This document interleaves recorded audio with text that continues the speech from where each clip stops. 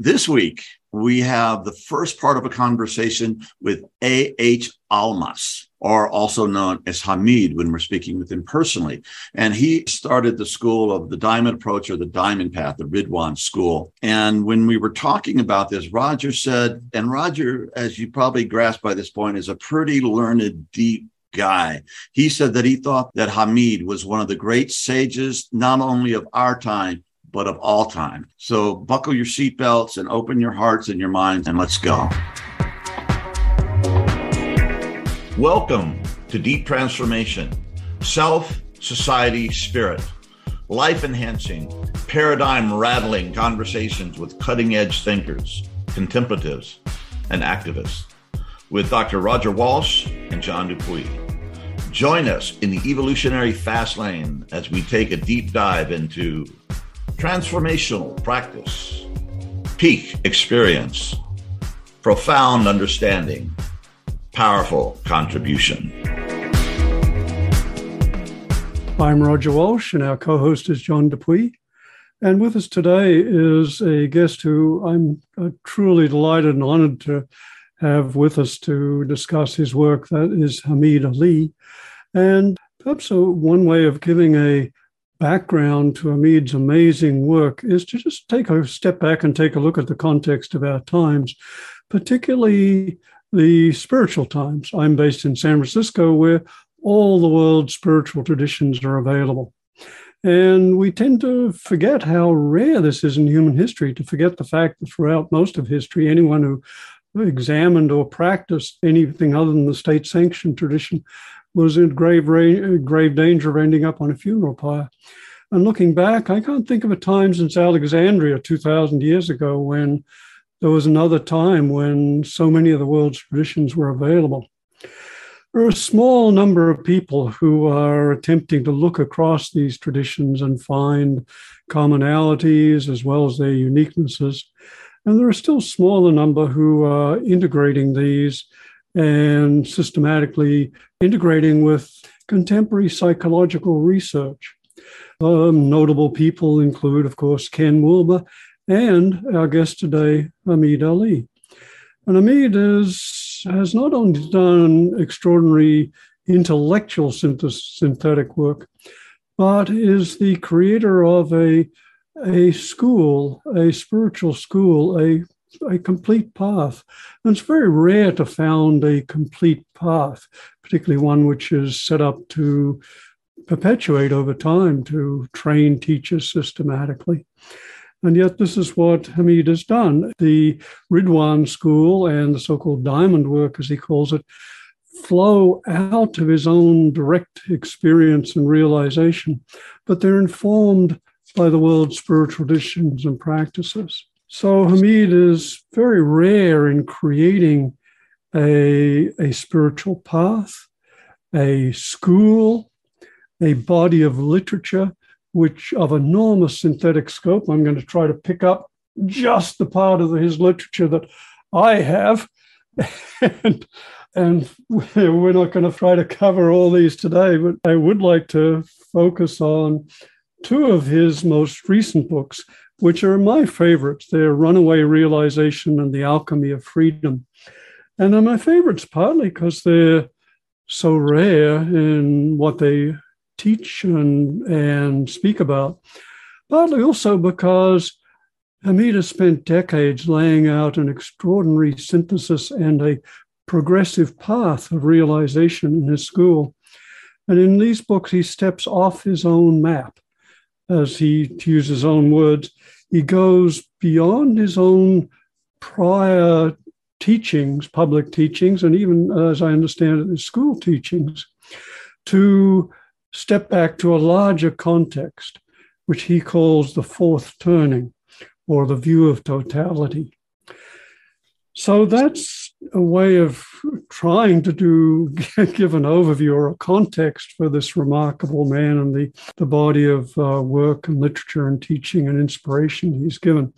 On a more personal note, Hamid has, I haven't been a member of his school. I have been deeply touched and inspired by your work, Hamid, and the gifts you've given in so many ways and the depths you've opened for so many of us. So for me, this personally is a very meaningful opportunity to dialogue with you in this way. And thank you so much for being with us. As I look across your work, it seems that the cutting edge, your cutting edge and your cutting practice is one of inquiry, direct inquiry into experience and thereby into the fundamental nature of reality and realization. Is that a fair characterization? And could you expand on that? I think you're right, Roger. Good to be here first and talk with you. The approach I use, the kind of contemplation and meditation, I call inquiry, because it is kind of a questioning curious attitude about what is happening, to understand it and penetrate its whatever underlies it, whatever implied by it, as deeply, as completely as possible. And what we find in this path is that the inquiry is basically opens up the experience to its potential, to what's implied in it, because all of our experiences, all of our being is interconnected. There's nothing separate from another. So it's not like we need to get rid of one thing to get to another thing. No, the surface is connected to the depth. It's meaningful to the depth. By understanding it, connect us to something deeper or other than it. So it is a far-ranging inquiry, because I just inquire what's happening in experience and perception and other people and question and my studies. All of them are connected, which bring up sort of thing I'm interested to explore. And exploration also, I know, is really guided by a force that's coming from the deepest recesses of being, that is itself is really guiding the inquiry, the questioning, and the direction of what questions come up, what experiences arise as a response to the questions. Because the answer to the questions are experiences, they're not words, usually. But I found this method satisfying, fun, and you could do it all the time. You don't have to have a particular formal, practice session to do it. Although I've formulated many ways for a student to do them, some kind of formal practice session. But basically, the practice is ongoing. Yeah. And so, as I see it, you inquire into your experience and you teach students and all of us, those who read your books, to inquire very deeply into experience. And there's a premise underlying that, it seems, that reality, that living being, as you call it, is inherently, we can trust. That at a fundamental level, we can trust living being to unveil itself, reveal itself, open us to ever greater possibilities and depths. That's correct in terms of it's implied. What I call it basic trust, inherent trusting in reality that we're actually born with. It might get sort of narrowed because of experience, but there's basic trust in reality and consciousness that not only it is good, it will be fine for us, but it will take us to what is good for us, what we need to learn. Reality is self-revealing, and in some sense, it just inherently reveals itself whenever the opportunity is present. Yeah, and I think back to my earliest explorations of experience, which occurred in psychotherapy, and I was very fortunate to be with a gifted therapist. And what I think perhaps one of the greatest gifts I came out of that with was the recognition that the mind is not something, and our experience is not something that we have to approach with fear or distrust, as most people do, but rather that if we bring awareness to the mind and our experience, the mind is self-healing, self-actualizing, self-directing, self-transcending.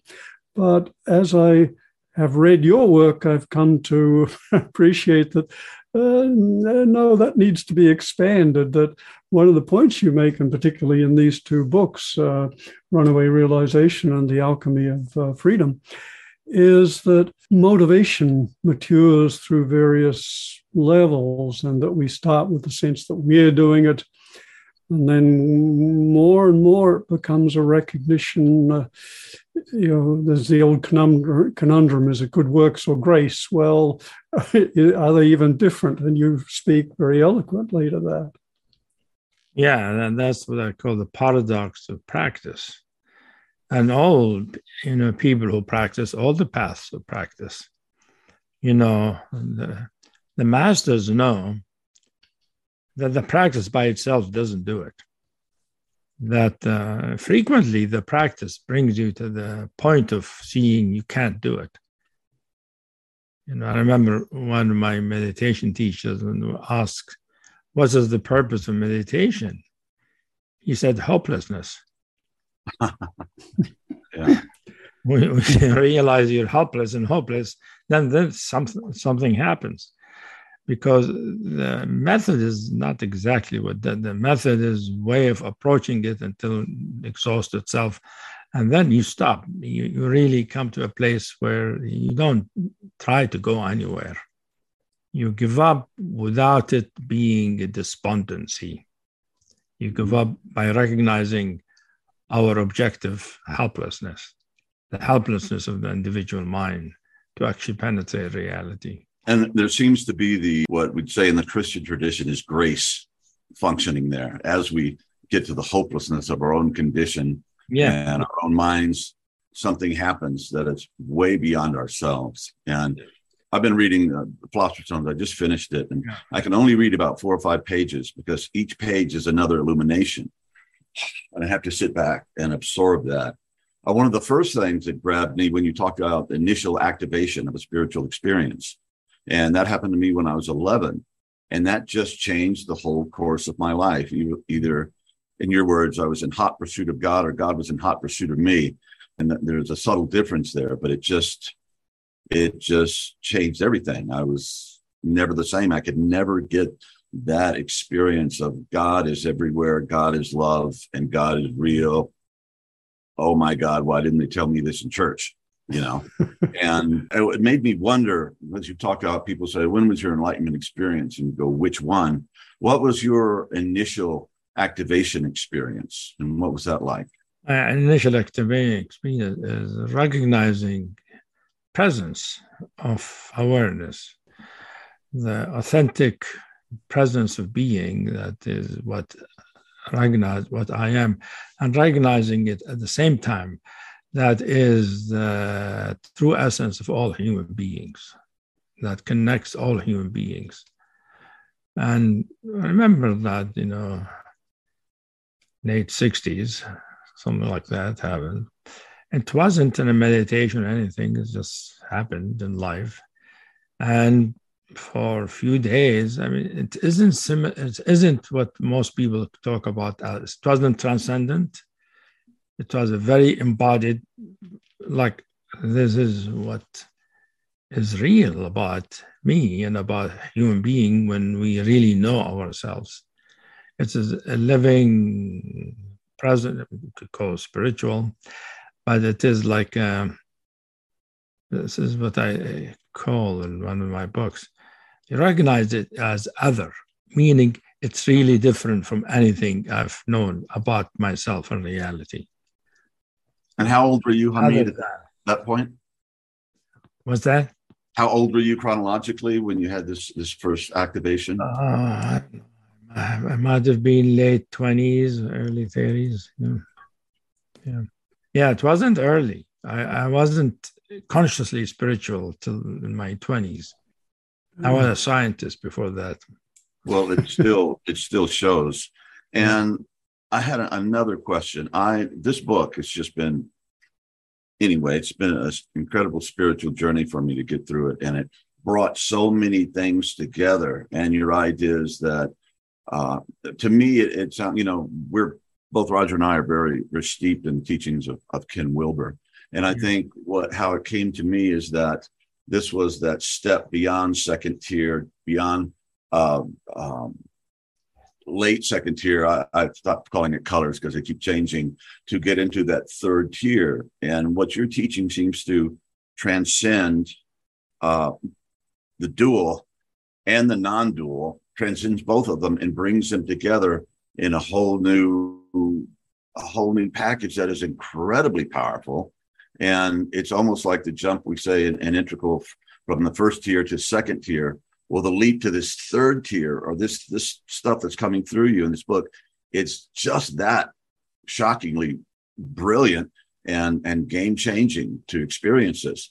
And I like the way that you said hierarchy is often necessary. It's part of it. But at this particular thing, it all becomes, everything is a hologram. God is in everything, everywhere, and all of this. And we're going to speak about the mystery.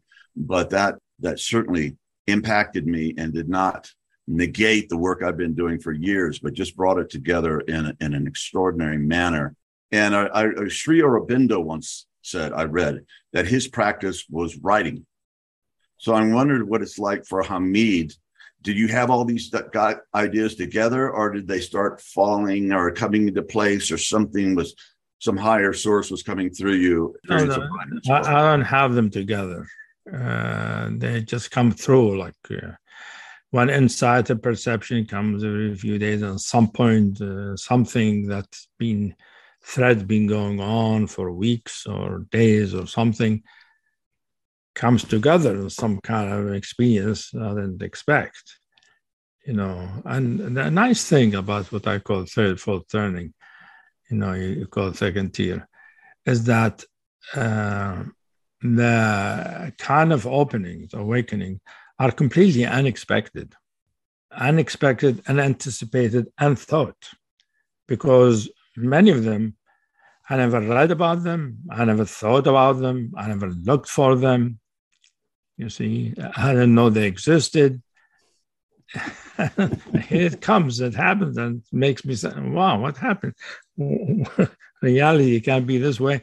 So for a while, it makes me, I have to explore, is this really real? I mean, so it takes a while to authenticate.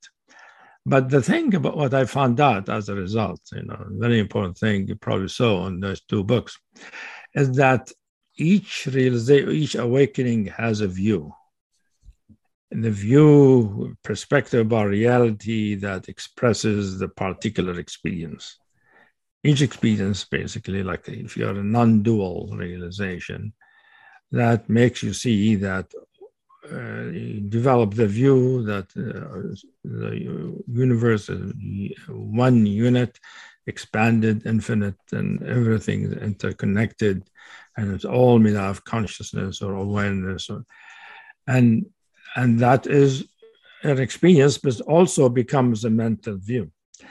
And each teaching talk about view, like Dzogchen, for instance, talk about the view of Dzogchen. It's very important. You have to get the view, and then you get the transmission. And it's natural that there will be a view for any realization. So what happens, I notice, is that when we are in a particular realization, we develop that view might displace our previous view, like the egoic view, but it becomes the new one. But it is a view, and reality doesn't have views. Only a human being can have a view, you see. So the view is the human mind developing it, depending the way reality manifesting itself. So what I found out is it's good to have a view, to get the view, but not to take the view to be reality. But it is just the view from one way reality manifests itself. Or at least not ultimate reality. In some sense, it is reality, but it is not the capital are reality? Well, I mean, you could call it ultimate. Some teaching take their views as ultimate. You know, Veda Vedanta take the non-dual ultimate. Sakchen take their thing as ultimate. They think that's ultimate. That's it. You got it. And I'm finding out, partly because I explored many of those, that the ultimates were not the same. So, yeah.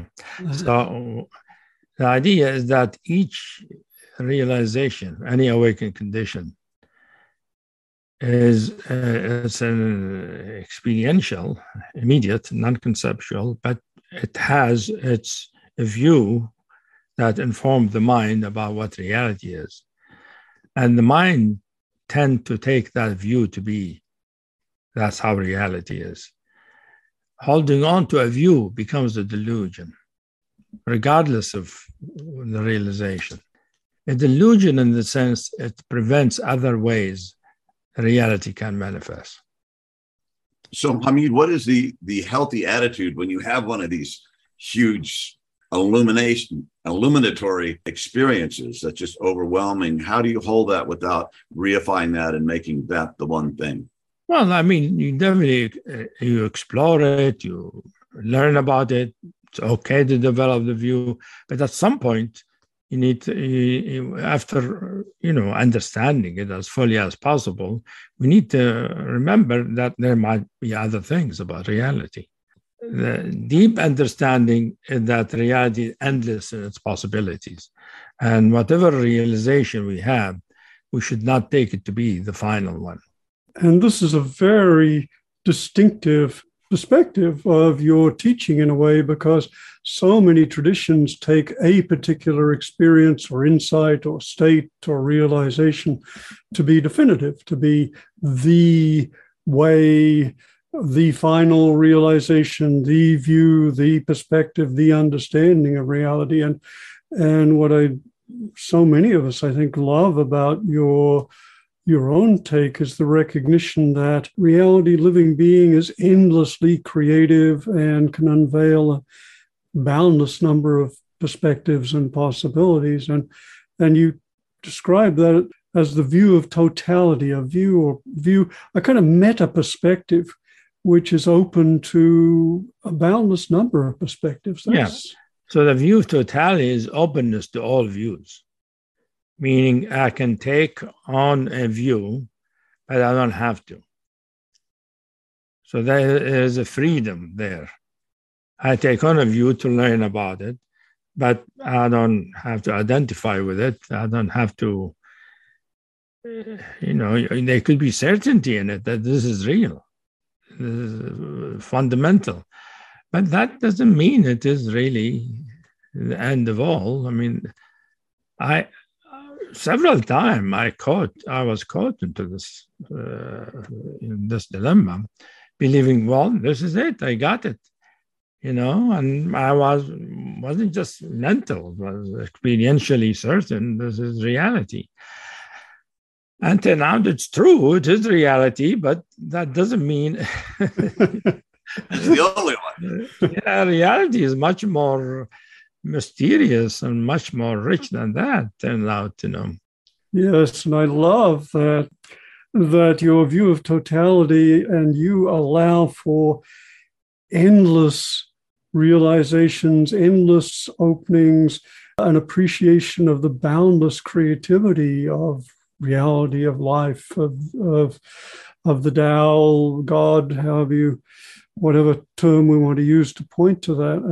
And I want to acknowledge, as far as I understand, it's a very rare perspective. The only other treatment that I know of this, or really investigation of this kind of this meta perspective, is in Huayan Buddhism, in what they call the round view, which seems very similar in acknowledging the boundlessness of possibilities and perspectives. Does that resonate? How do you see the about which kind of Buddhism?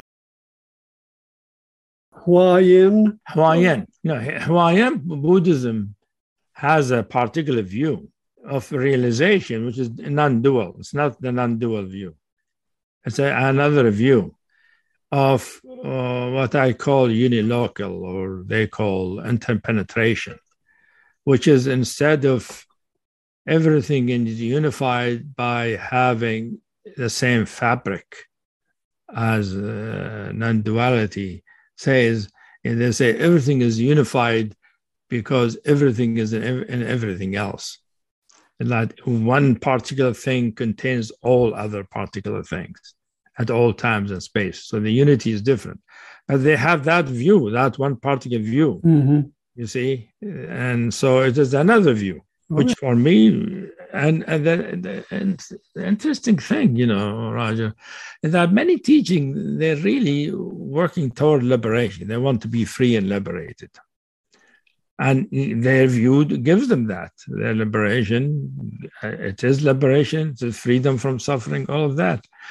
But although this is part of my, my drive, since I was young, but also my drive also is in understanding reality.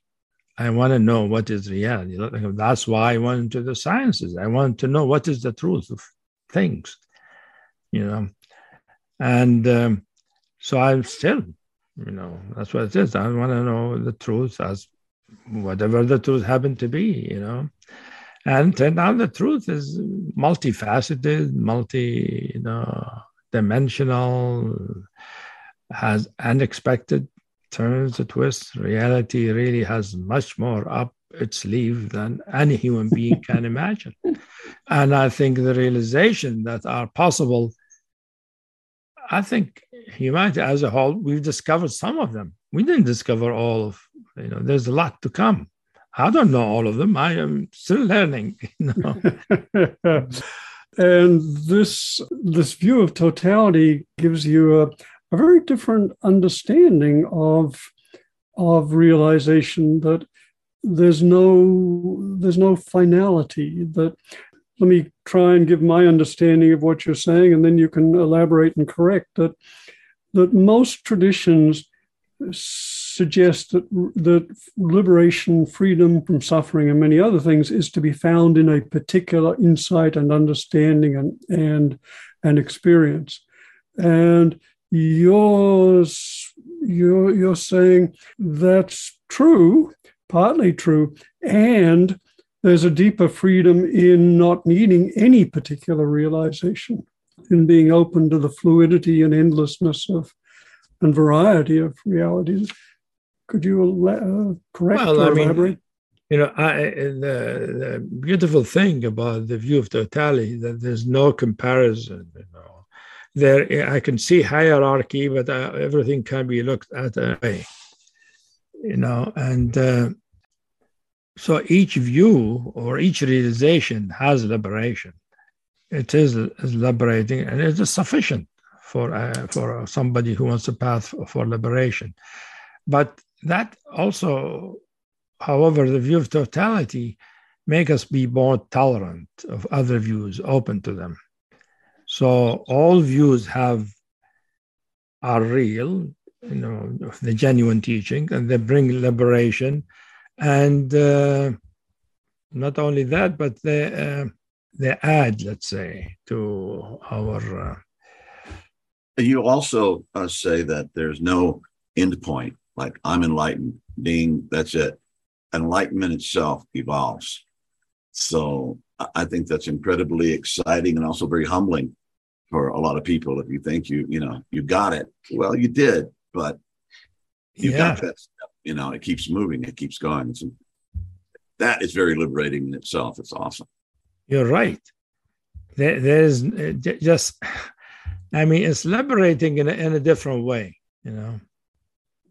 Yes, and for me, that was one of the real gifts of these two books. That I have a very achieving personality type. You've just done a new book on the Enneagram, and I'm very much a 3 on there, the achiever. And by no strange coincidence, I brought that into my spiritual practice and strove mightily for many years to the point of actually ending up, as you said, in despair. But unfortunately, I didn't have your teachings available at the time, and I ended up quite very depleted, and took me a number of years to recover from kind of exhaustion of pushing myself too hard. But what reading Runaway Realization and the Alchemy of Freedom did for me was by pointing to the endless variety of reality and realizations, it stripped away that goal-oriented striving and really allowed an entirely new level of opening to non-doing, which has been very, very helpful, freeing in a way.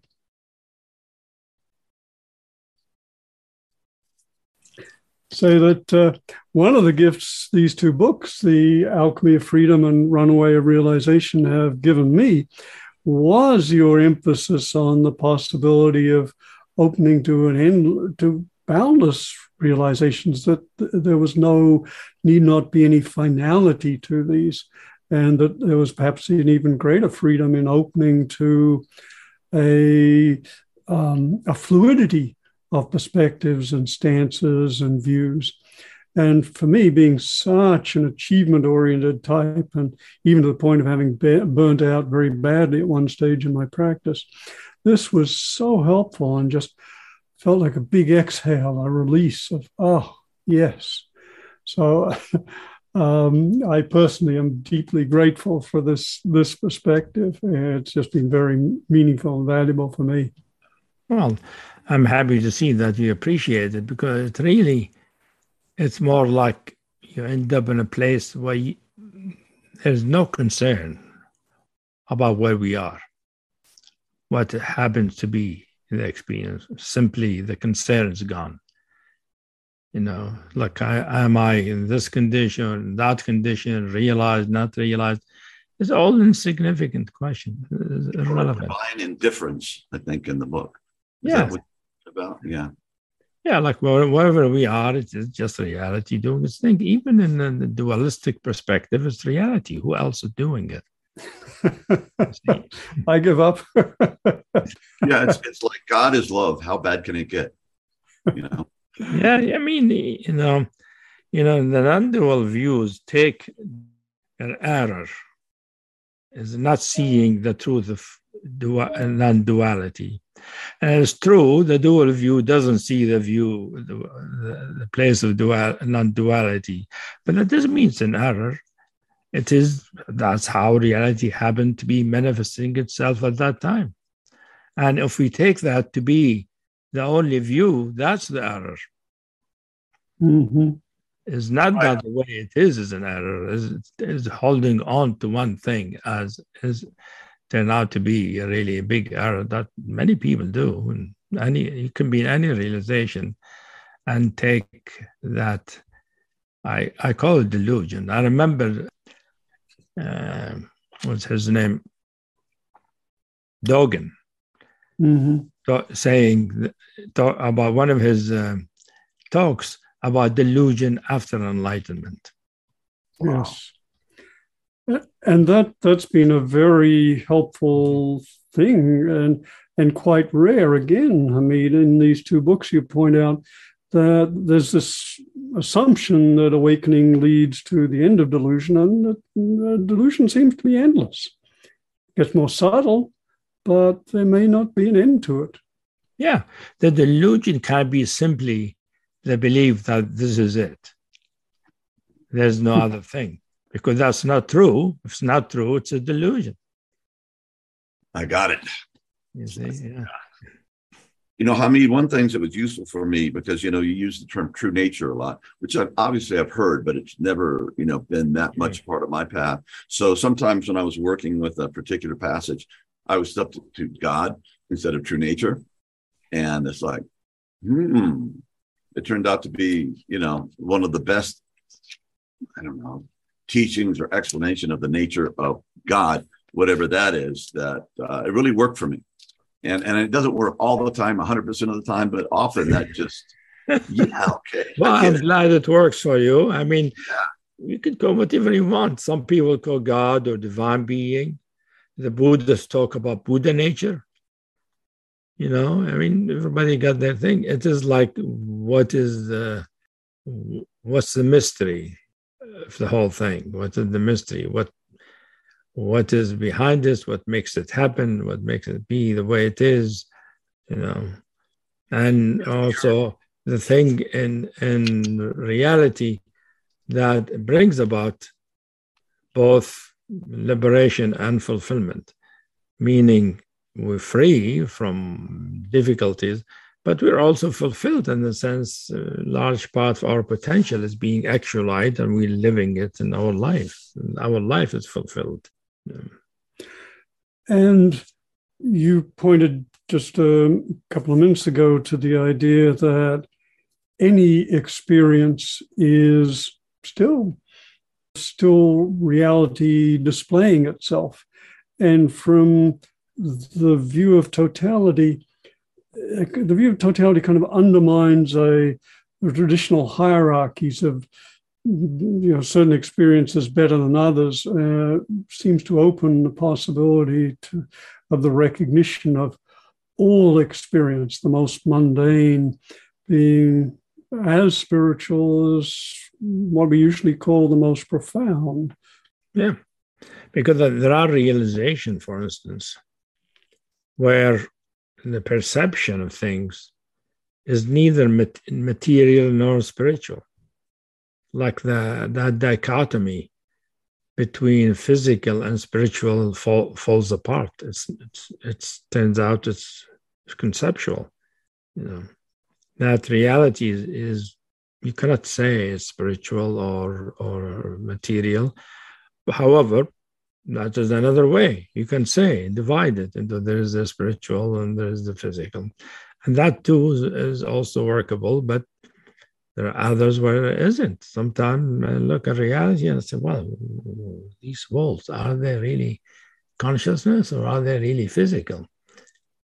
The question, the answer is it's neither. It's something mysterious.